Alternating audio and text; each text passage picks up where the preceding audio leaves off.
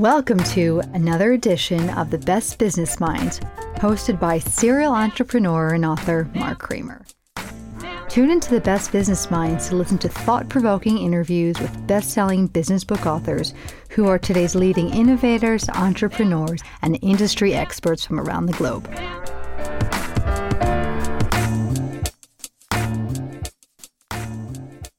Welcome to another edition of The Best Business Minds, where we interview the most thought-provoking, smartest people on the planet. Today, we have Dr. Stephanie Woerner, who has written a very, very fascinating book that we're talking about today, which is The Future of Ready.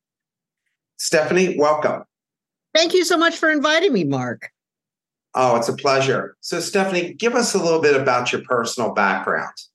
Sure. I went to Rice University undergraduate in Houston, Texas, and majored in biology.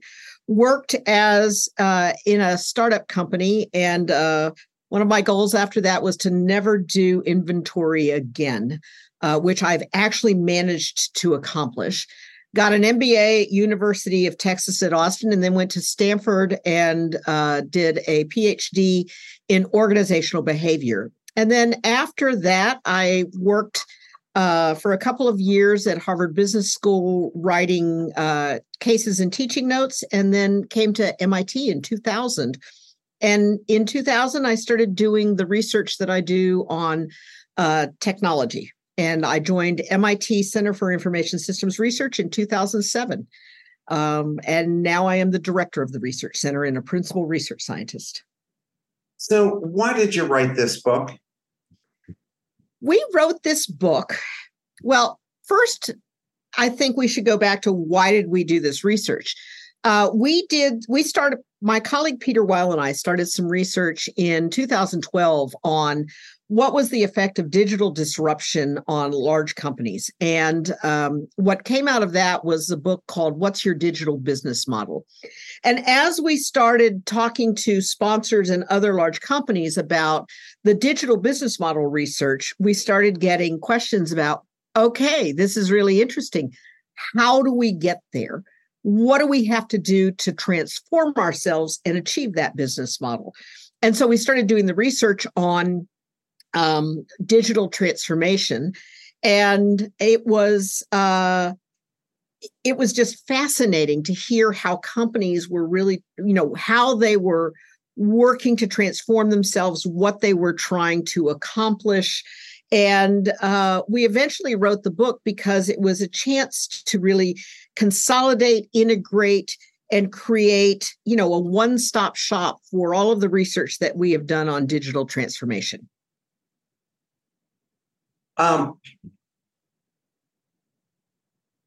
What is your definition of digitalization?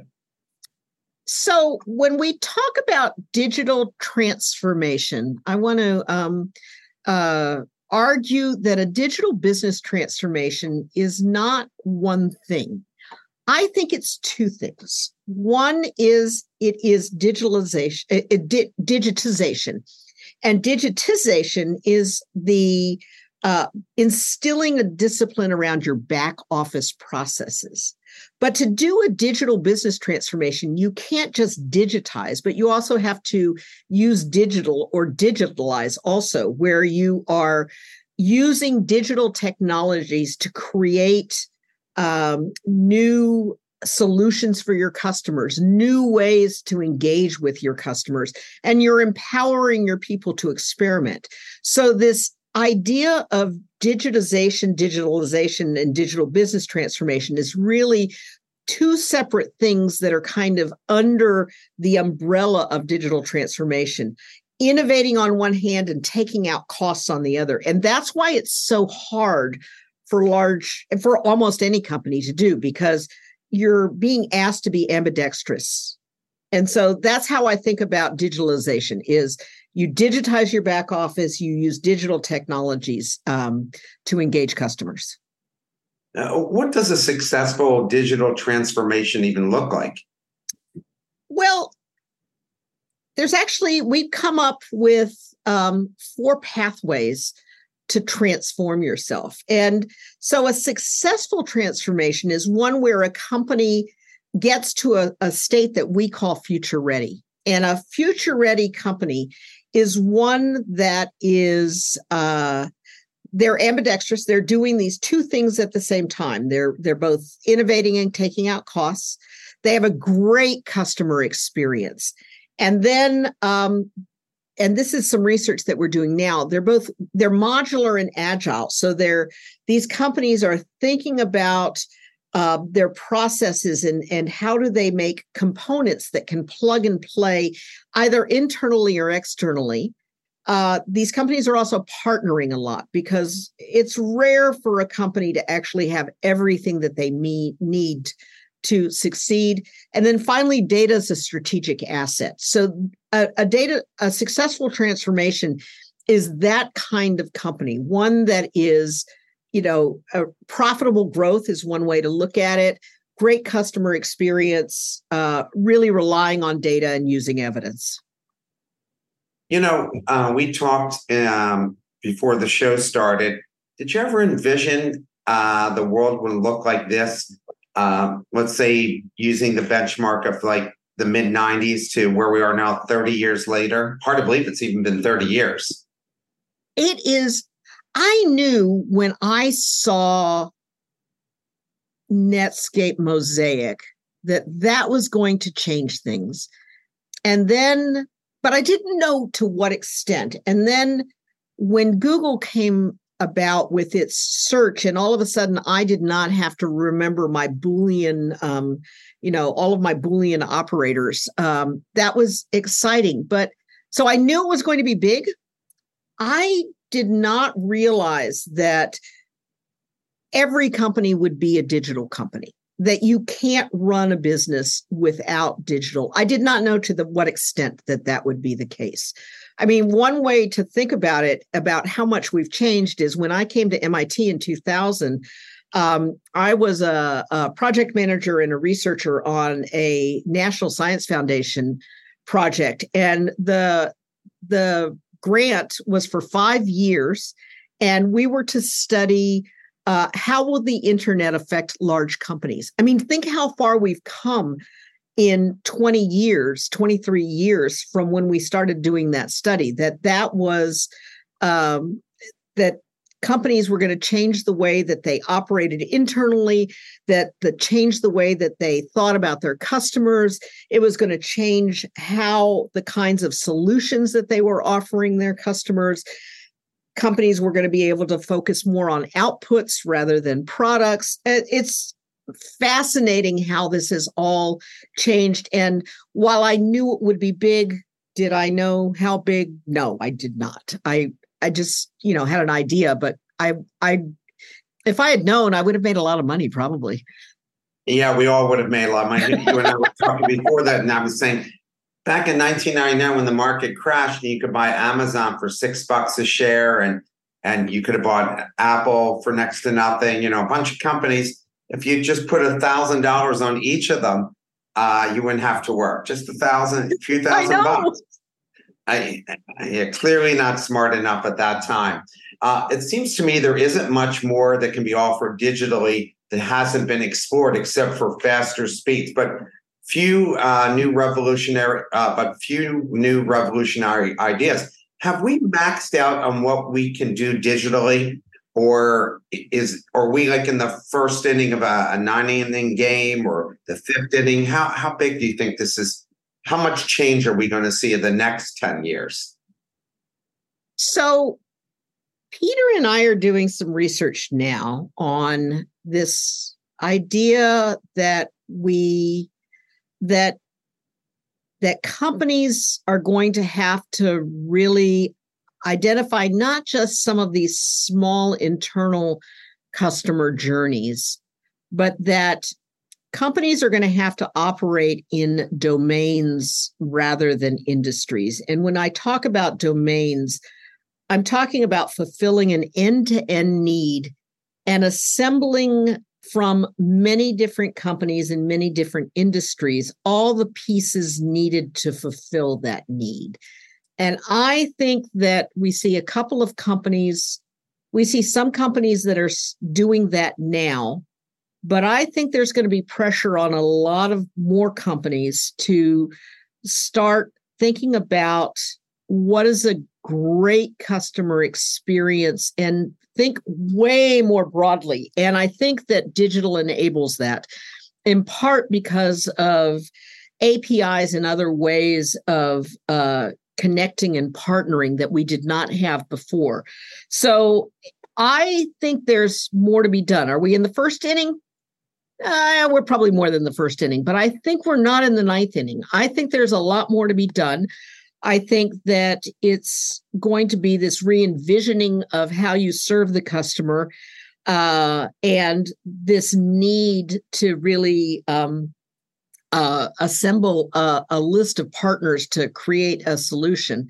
The other thing is, I think that we could start to see some really different kinds of organizational structures. Now, are they? I don't think that the standard, hierarchical company is going to go away anytime soon. I mean, inertia just keeps a lot of things around. I mean, you could still go to Yahoo and AOL. So, companies don't just disappear, typically. But so I would say somewhere in the middle. And then we haven't even talked about what are technologies like, especially generative artificial intelligence going to do. That's one where, again, I think it's going to be big. Do I know where it's going? I have some inklings, but could I even predict how big it's going to be? I would probably make an error if I did. Yeah, I think so as well. Can any business benefit by improved use of digital technology, or is there a slight improvements in some industries and incredible opportunities in others? And when does it make sense to make that kind of investment, and what kind of return should a company be looking for? So I felt those three questions all kind of fit together. So I think that any company that is of any size. And you have to know, I'm at the Center for Information Systems Research in the MIT Sloan School of Management, and we focus on very large companies. So I don't have as much research and knowledge about, say, very small companies. But for any company of any size, you are going to have to you're going to have to use digital technologies. I think your customers are going to demand it. Customer expectations are rising in terms of how easy it is to do business with your company, and those are going to demand those digital technologies. I think you're going to see in different industries different focuses. So, for instance, large companies like oil and gas and big chemical production, they're probably going to focus much more on digitizing their back end and really looking for efficiencies, and then trying to figure out how they're going to create a better customer experience. But how important it will be that I think remains to be seen. However, even in industries like construction, digital has made a huge difference in the customer experience and in what you could do. I mean, if you look at a company like Cemex, when Cemex's current CEO, Fernando Gonzalez, came in, he looked at the opportunity for creating a great customer experience. And then he had to identify who was the customer. And think about this. This is a cement company. They're sending cement trucks out. Who would think that there's an opportunity for a great customer experience there? And so they did a lot of work and finally identified the job site manager as the customer. And they built a digital platform so that the job site manager never had to leave the job site. They could order online. They could see when deliveries were going to come. And then Cemex went and integrated that into their back end. And when you do that, now you start to have data, you have end-to-end data. You can start to use artificial intelligence. You can start to do predictive scheduling, and you start to think about what are the different ways of using digital. So I think for companies that we would not think of normally as being, where is digital going to work? I think it's short-sighted to think that you shouldn't be thinking about a digital transformation. And so in terms of investment, one of the questions that we ask in the book and we ask in workshops that we do is, what percentage of your revenues are under threat in the next 5 years? And so companies that have a high level of threat, say 70% of their revenues are under threat in the next 5 years, they really have to be charging forward and moving forward. I would say that companies that say that they have 20% of their revenues are under threat, they have much more time. They can put steps into place. And so I think that every company is going to be a digital company. It's going to be the speed at what you're going to come up with, and then it's going to be the amount that you invest at any one time. Returns take a while. Right now, companies that are future ready are seeing returns of about 7 percentage points above industry average in revenue growth and in net margin. That is our 2022 data that we just collected in October. I think as more companies are becoming more future ready, those returns will shrink. But I think that there will always be returns above industry average for companies that are doing investments and investing in a careful, coordinated kind of fashion. 7% is huge when you're talking to about multi-billion-dollar companies. Mm-hmm. Yes. I mean, it's almost an instant payback just from that increase. Right. Now, it does take a little bit of time. I think we would say I think the quickest I've seen is about 3 years in terms of a transformation. I think KPN in the Netherlands did a pretty quick one. I think the longer ones, DBS Bank and Schneider Electric, were about 10 years for the bulk of their transformations. So I think that when you're talking about transformations, you are looking at a return over, say, 3 to 5 years typically. So I'm wondering this, what's the process any company should go through to plan their digital strategy and elevate these ideas? I'm going to argue the most important thing to start with is to develop a common language. And I think that this is going to have to be a language that is throughout the entire company, top to bottom. And so some of the more successful transformations that we've seen have really started by getting the transformation leader, top management team together to, hammer out what is it that the company is trying to do? What is their definition of becoming future ready? And then what's the pathway that they think they want to be on, and to make sure that you have got everybody using the same kind of language. And so, one of the jokes that we'll make is, what is a platform? You could have a two-sided, a multi-sided platform with network externalities that you could put into place. You could have an internal platform that is going to be, where you put like processes together and then you reuse that platform over and over again. There are many different definitions. You want to make sure that you're operating with the same kind of common language, the same kind of definition. And so I think it starts there. I think picking a pathway is really important because you want to be able to tell your people and coach them along and let them know what to expect. Where is it going to be difficult? When are we going to have some of the big challenges? What are some of the big challenges? And then from there, I think the next thing is to deal with one of the big explosions that we talk about, which is, have you allocated decision rights correctly? Do you have the right people leading the transformation? Who's going to be in charge of leading what the transformation is about? And then who's going to be in charge of how it's done?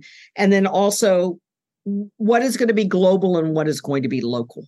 So I think that that's how I would start. Common language, pick a pathway or pathways, and then make sure you allocate those decision rights correctly. Sears had a 100-year head start on Walmart and Amazon, plus one of the most revered brands on the planet. Why do you think they and others like them botched their digital transformation? I think they didn't cannibalize themselves. I think that they, now I haven't studied Sears in any great detail, but, they were used to sending out catalogs. I mean, I remember giant catalogs coming to the house and, looking through it and thinking about what they had. And I think they poo-pooed that consumers were going to find dealing online with less friction. I think they completely underestimated the desire for customers to go and interact that way. And I don't think that they took a good look at what it was like to shop in their stores or what it was like to have to place an order. And so, they could have had distribution centers. I mean, think about what Amazon did. They built out the network and then they didn't build the distribution centers until way later. So I think Sears had an opportunity, and I don't think that it's a crisis of imagination, I think. And there were no experiments that they did. I think you're right. I mean, first of all, I think that people who rise up in organizations like Sears are risk adverse, and the boards are made up of finance people who, with the idea of spending it, and they're not technology savvy to begin with. They're asking their kids, "How do you work this thing again?" Still see that, and they're not intellectually interested in new ideas. They typically were putting these kinds of people in place back then. I think they're smarter now, these companies, and maybe not that much smarter, but a little bit more savvy. But if you look at all these tech companies that had enormous leads, like Smith Corona, you couldn't have had a bigger lead in the office space than Smith Corona. And for them to miss the computer revolution is still astounding, right? And Sears had the entire lead. It was like almost impossible to lose, but they still managed to do it. Yeah. And who was it? Was it Phil Kotler who said, the railroads lost because they thought of themselves as railroads and not moving goods from transportation companies. Yeah. And I think that your digital savvy issue is important. We did some research on the digital savviness of boards in 2019. This was where we used machine learning to we coded all of the bios of all 40,000 directors in the United States of publicly traded companies. And what we found, and it wasn't an overly strict definition of digital savviness. I mean, you had to have certain kinds of experience, but only, and then we said that you had to have 3 people on a board who were digitally savvy to have a digitally savvy board, and the digital savvy boards their companies completely outperformed the non-digitally savvy boards, but only about 24% of boards were digitally savvy. And we're replicating that work now. But what we found is the digital savviness has gone up of the boards using the same criteria to 67%. But we think that that's not enough. We think that it's really got to be very technically digital technology savvy. And when we do that, only about 16% of boards are digitally savvy. So stay tuned. That research will come out soon.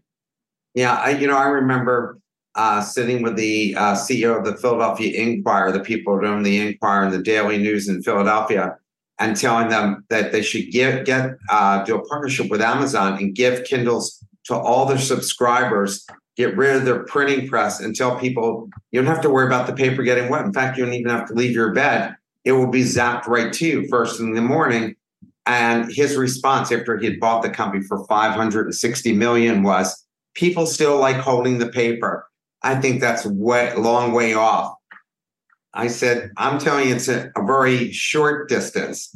And what ended up happening, they ended up almost zeroing out the entire investment in almost every major paper in the country, except for the Times and the Post, because they were the only ones that really embraced the digital world. But all the others weren't embracing it, and their advertising, everything just went down when they had enormous leads with great brand names. You write 5 words when getting ready for taking advantage of digital transformation: accumulate, build, anticipate, commit, and motivate. Why did you pick these 5? What we were trying to do was to, and I'm going to flip them and start. We picked these because we were looking at all of the case studies that we did. And we found that every company that had made a real progress had a really crisp, clear motivation about what they wanted to be. So Schneider Electric wanted to they wanted to provide energy efficiency, and DBS Bank wanted to live more bankless. And it seemed to us that you had to come up with a purpose that was motivating not just to your own people, but to your customers as well, that made them willing to go along the journey with you. And then in part of motivating, you then turned that into the common language. And then you had to commit to a pathway. What are you, or pathways if you have multiple business units. And then you had to anticipate these 4 major organizational changes that we saw happening in every company around, allocating decision rights, creating new ways of working, developing a platform mindset, and then doing organizational surgery. And then you start to build your capabilities along the way. And finally, if you don't get to accumulate, which is accumulating value, are you creating and accumulating value, then your transformation has been for naught. So we sort of saw this as a synthesis of kind of the steps that you needed to do to have a successful transformation. In the book, you mentioned that using digital for operational efficiency and customer experience is probably the best starting point. Is that because it's easier to sell boards in finance departments, or is it because that's where the greatest bang for the buck initially is? So we started with those 2 because in the discussions with the companies that we were doing case studies on, when we would ask them, what are you trying to accomplish? They would talk about both operational efficiency and customer experience. And I would say that I think one of the big things at Scissor was actually seeing that you had to do both of those at the same time. And so I would say you would do operational efficiency if you were starting to look at productivity, if you were looking at efficiency, customer experience. I would expect that to be reflected in some in more revenue growth and a increase in net promoter score. And so I think what you're going to sell to your board and your finance is what's the biggest issue that you have that you must address. So in certain instances, companies have like big competitors coming in and they have to deal with their customer experience.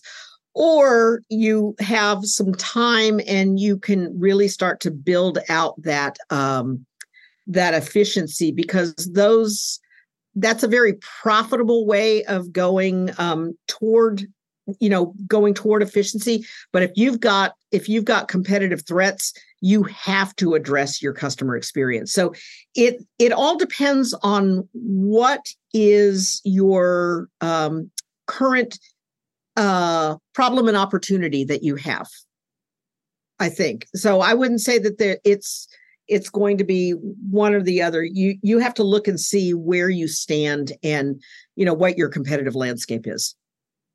Are older companies at a disadvantage because they might require a bigger, greater investment to tie all the old systems together to leverage all the information stored in those systems and getting them to function with the rest of the organization? Oh, yeah. Well, they have legacy. They're dealing with legacy. The joke is that you can do organizational archaeology just by looking at the systems, and you can see what was important at a specific time by seeing what kind of system was put into place. And so, yes, bigger, older organizations are at a disadvantage. However, things have come along that have made life easier for some of these bigger companies. So there are platform as a service, there are microservices, there are API layers, things like that large companies can do. And think about what large companies have as assets also. They have typically good brand. They often have money in the bank. They have a base of customers that knows what they can do. So while they have legacy, they also have some of these other assets that I think that they can rely on as they look at the new technologies that help them integrate and get rid of the legacy systems. You write that the goal of Future Ready is to meet customer needs rather than push products.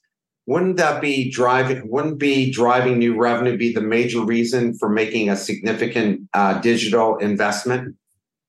It's one, and it's as good a reason as any if you think that new revenue, if that you have that opportunity.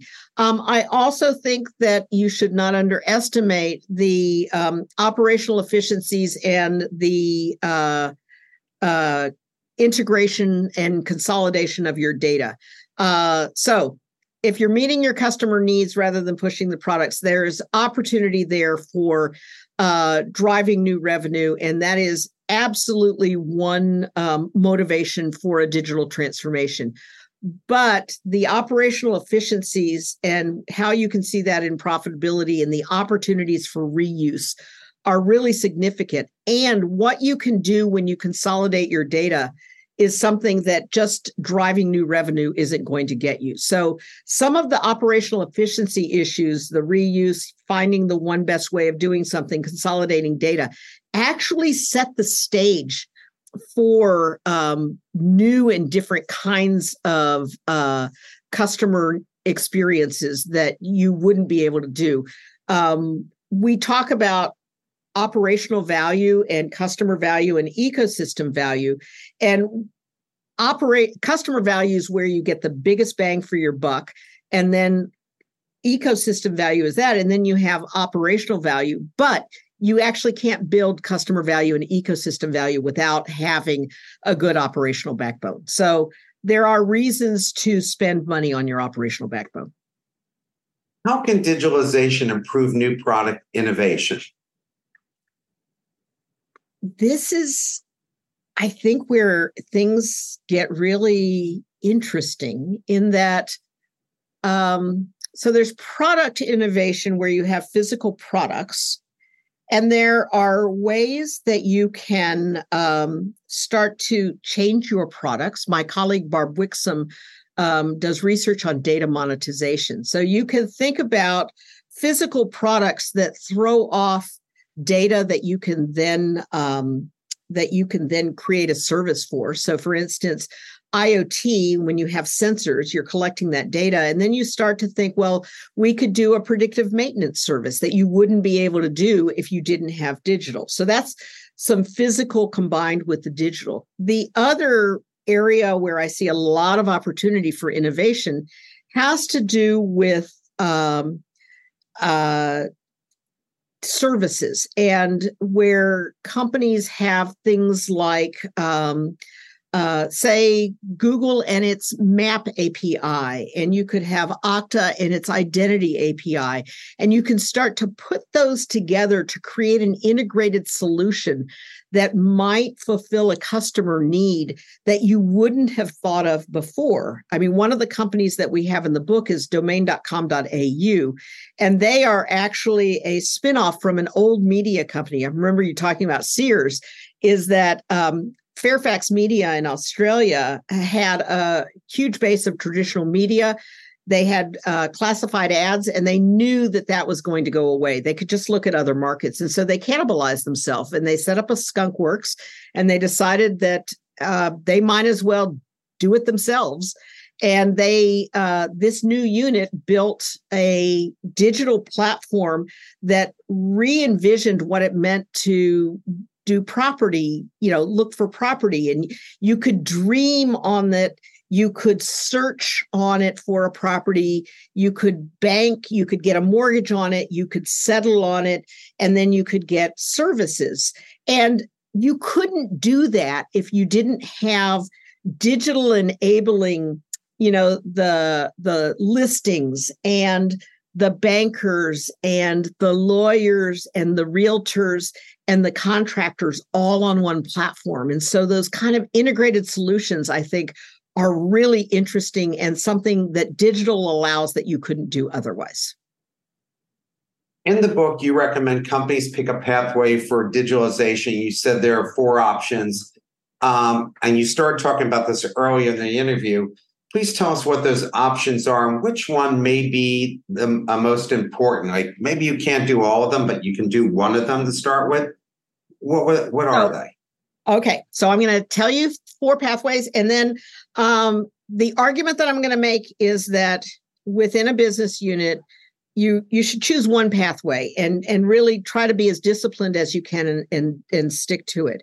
So the 4 pathways, if you think about the 2 dimensions that I talked about, operational efficiency and customer experience, the first pathway is by industrializing. It's really working on your back-end systems, figuring out the one best way to do something, creating, looking at what your core competitive advantages are and figuring out if you can API enable them so that you can make them into services. It's consolidating data.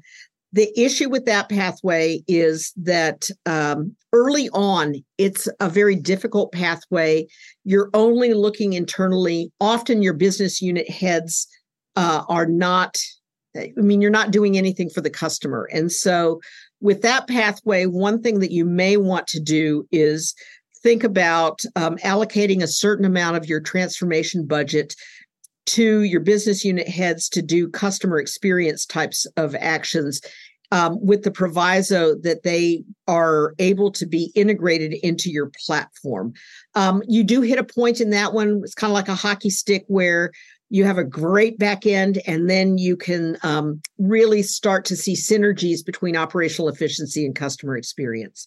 The second pathway really focuses on customer experience first, and often what you'll see is a company, there are a couple of things that they could do to start. One is they could create a mobile type of platform that they can add. Another is they could put a wrapper around all of their silos, and they could make it look like their experience is integrated. This is an opportunity to test and learn, to find out what your customers like.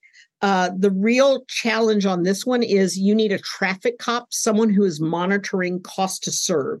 And you need someone to say, okay, we've done enough now to start, and now we need to re-platform, we need to integrate in. This is the pathway that Cemex took, and they started with a minimum viable product. They got a lot of traction, and then they integrated. The third pathway is it looks like stair steps, and it has to do with can you scope your project so that you have, say, 6 to 8, 9-month projects around operational efficiency and customer experience, and can you alternate them so that you do a little bit of operational experience and then you focus on your customer experience, and then you focus again, you maybe integrate that into the platform and do some more on operational efficiency and kind of go upwards toward future ready. The issues with that pathway, it looks like it's a risk-free because you're not putting all your eggs in one basket. However, you need good governance. You need to have a great roadmap so that your people know where you're going. And you need to figure out how to synchronize your learnings from, say, one operational efficiency step to the next operational efficiency step. And then the fourth pathway is you either have a great idea or you throw your hands up and you say, I cannot get there from here. And you start a new business unit that is future ready. You know how we talked about, they don't have the legacy. They start in the cloud. They start with new ways of working, start with new technologies. And what you have to do there is figure out, what are you going to do if you are successful? And what is your goal? Are you trying to build a new business unit? Are you trying to learn so that you can bring your other business, the mothership, as we call it, up to the same level? Or are you going to spin it off because you don't have the capability to really run it?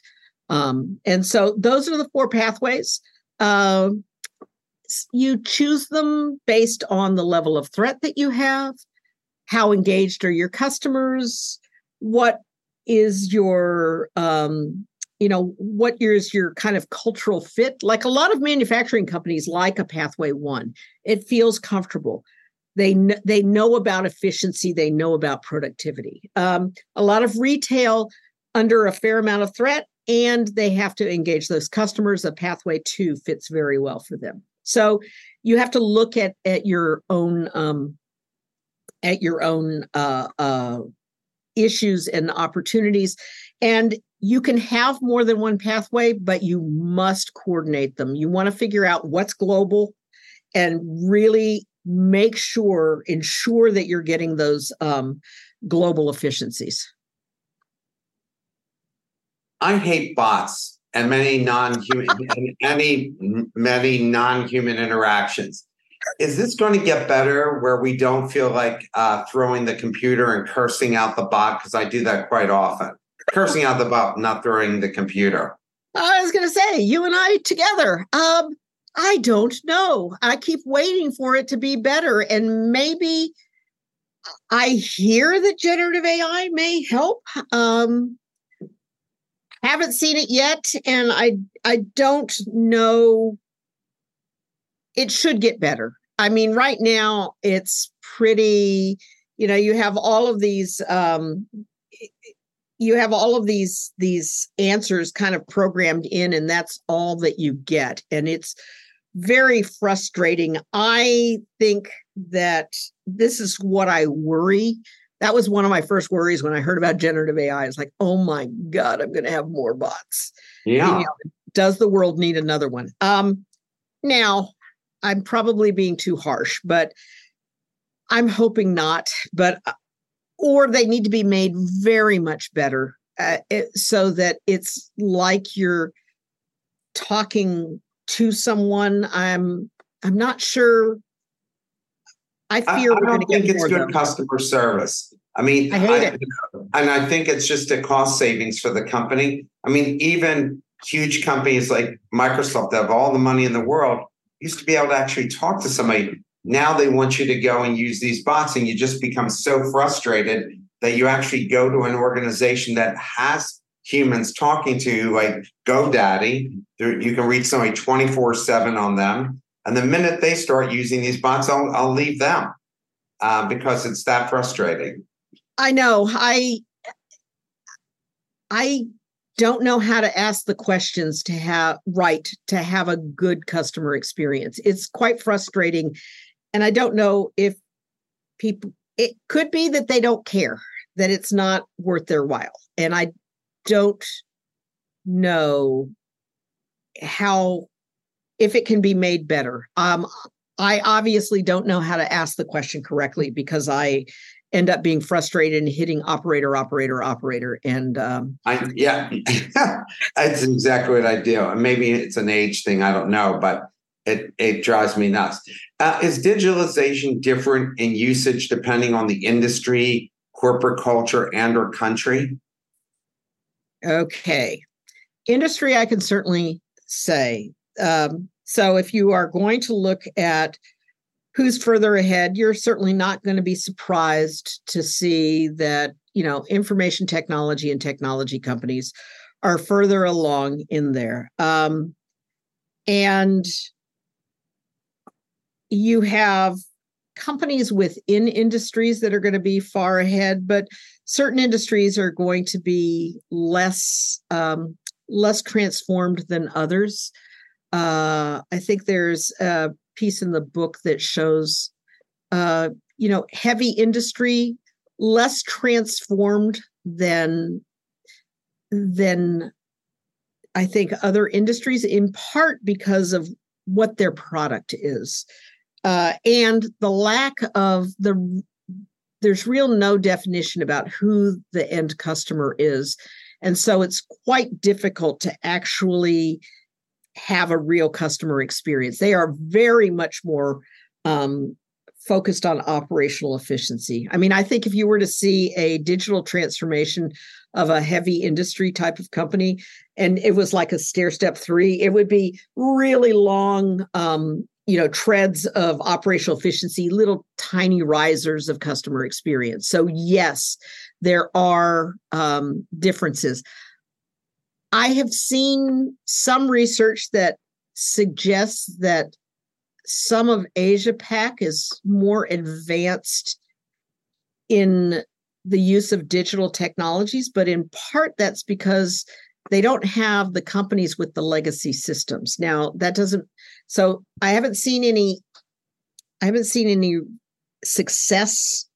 I haven't seen financial performance also being reflected. I've just seen the fact that some of the countries have higher levels of digitalization because they started out with very low, their technology, their companies there's just not as many old companies. And so they were able to start right away. I think age might be a better proxy I think industry and age is probably going to be better proxy than country. Okay. What are the hot job areas for the next 5 years that will guarantee good paying employment in the digital world? So my colleague Nick Vandermeulen is in the process of he's almost finished with his project this year on talent. And you can look at certainly, I think the places that companies say that they are not very well, that they don't have the skills, which would suggest that might be a place where you could get, where there are going to be real opportunities. I think that those are around artificial intelligence. So what your stats skills, some programming and algorithms that you might need to know. I think short-term prompt engineering might be good. I'm not sure that that's going to be a long-term. There are issues around strategy and business model. So knowing what technology can do for your company that I think are going to be really important. Nick has got really interesting research showing that about companies are estimating that they need to really upskill at least 38% of their employees because their skills are just not they're just not the right fit for what digital is requiring, how companies are transforming themselves and what is needed to have a successful company. So I think I think that if you're looking at straightforward things that generative AI might be able to do and augment, those might be ones that you would not spend as much time in. But some of the more creative ones, I think, especially around programming, data sciences, and around strategies around how you use technology to make a company operate differently. The chairman of Schneider Electric says every executive needs to take digital transformation personally. What type of technological knowledge, especially in the digital area, could future leaders, which you point out outperform less knowledgeable leaders by 48% on a revenue growth and valuation, need to possess to run a business dominated and driven by technology? So I don't think they need to know how to do it. So I don't think that we need to have your CEOs and your CMOs programming, but I think that they need to have an idea of what technology can do for the company, and they need to know it at enterprise scale. So it's not just knowing, hey, I'm really good with my phone. That's not being digitally savvy. You really need to know what are the kinds of technologies that that companies are going to need that's going to make a huge difference. And then the other thing that they need to do is they need to know when to experiment, when to commit, and when to scale. So I think that there's this expertise and knowledge based on being part of innovation in large projects in the past. And then the other piece is around risk. And they need to be able to evaluate project risk versus business model risk. And a lot of times I think, and this is probably what happened with Sears, is they looked at business model risk and saw that as so huge. So and the project risk for the small stuff was really small. I think that leaders need to educate themselves, but I don't think they need to do it. So they probably need to make sure that they have, that they participate in some kind of activity, perhaps by talking to startups to see how startups are doing their work. So, operating in the startup networks or participating in evaluating startups. I think that there are ways of using your own company knowledge to help you figure out, where you need to be savvy. Case studies, even so, you can bring in an external case study, or you can look at something, maybe talk to your CIO and say, what did we do well, and bring that up as a discussion. Digital tourism used to be big. With COVID, that has actually kind of changed quite a bit. And I also think that you want to do some type of education to know what data and digital can do for your company. I know some board directors have, taken an online course in data so that they know the terms, they know how people are thinking about it.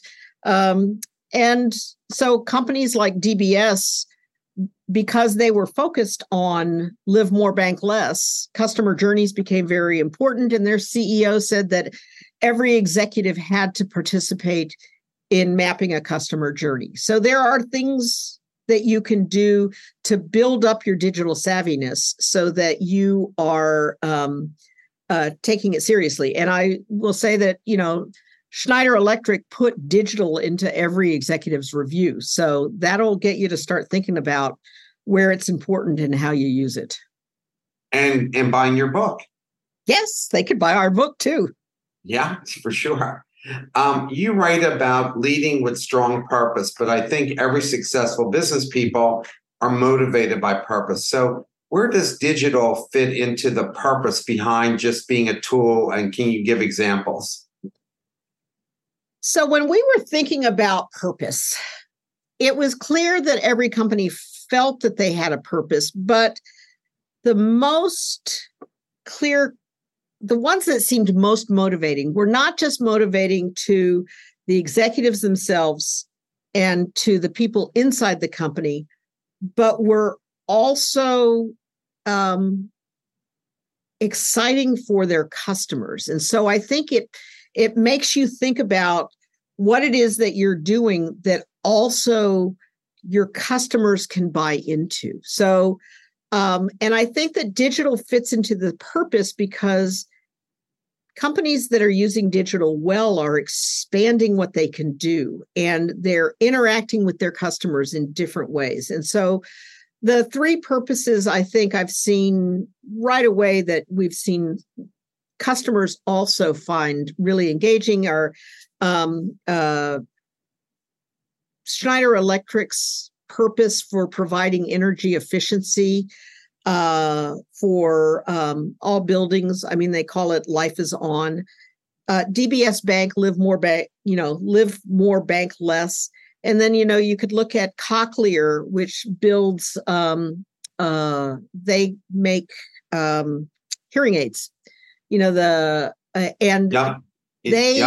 have a purpose around getting the whole world to hear you. Well, you can't do all of that without digital. So I think I agree with you that strong purpose is necessary, but I think where it really makes a difference is that you've used digital to kind of hook in the customer too, and the customer believes your purpose also. In the book, you said that companies with clear multiple pathways have a 59% completion rate and that those don't have 30%. Why isn't the top number higher, and what are the companies that have such a low number doing wrong? The top number is not higher. I think. Why aren't they higher? I know. One is that's an average, and so that's just a basis of stats.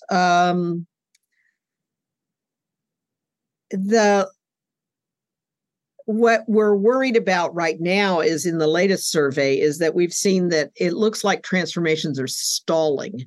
But still, companies with multiple transformations that are very coordinated are higher in their progress, but they're not as high as you would think that they would be. You would think that there might be some synergies, and there doesn't seem to be synergies. But I think part of that is it's just hard. And I think that what companies are facing now are the real difficult issues. They're going to have to reorganize. They're going to have to, do the hard work of figuring out, which are the product lines you keep. Are you spending money on the right things? I'm not sure why they aren't higher, but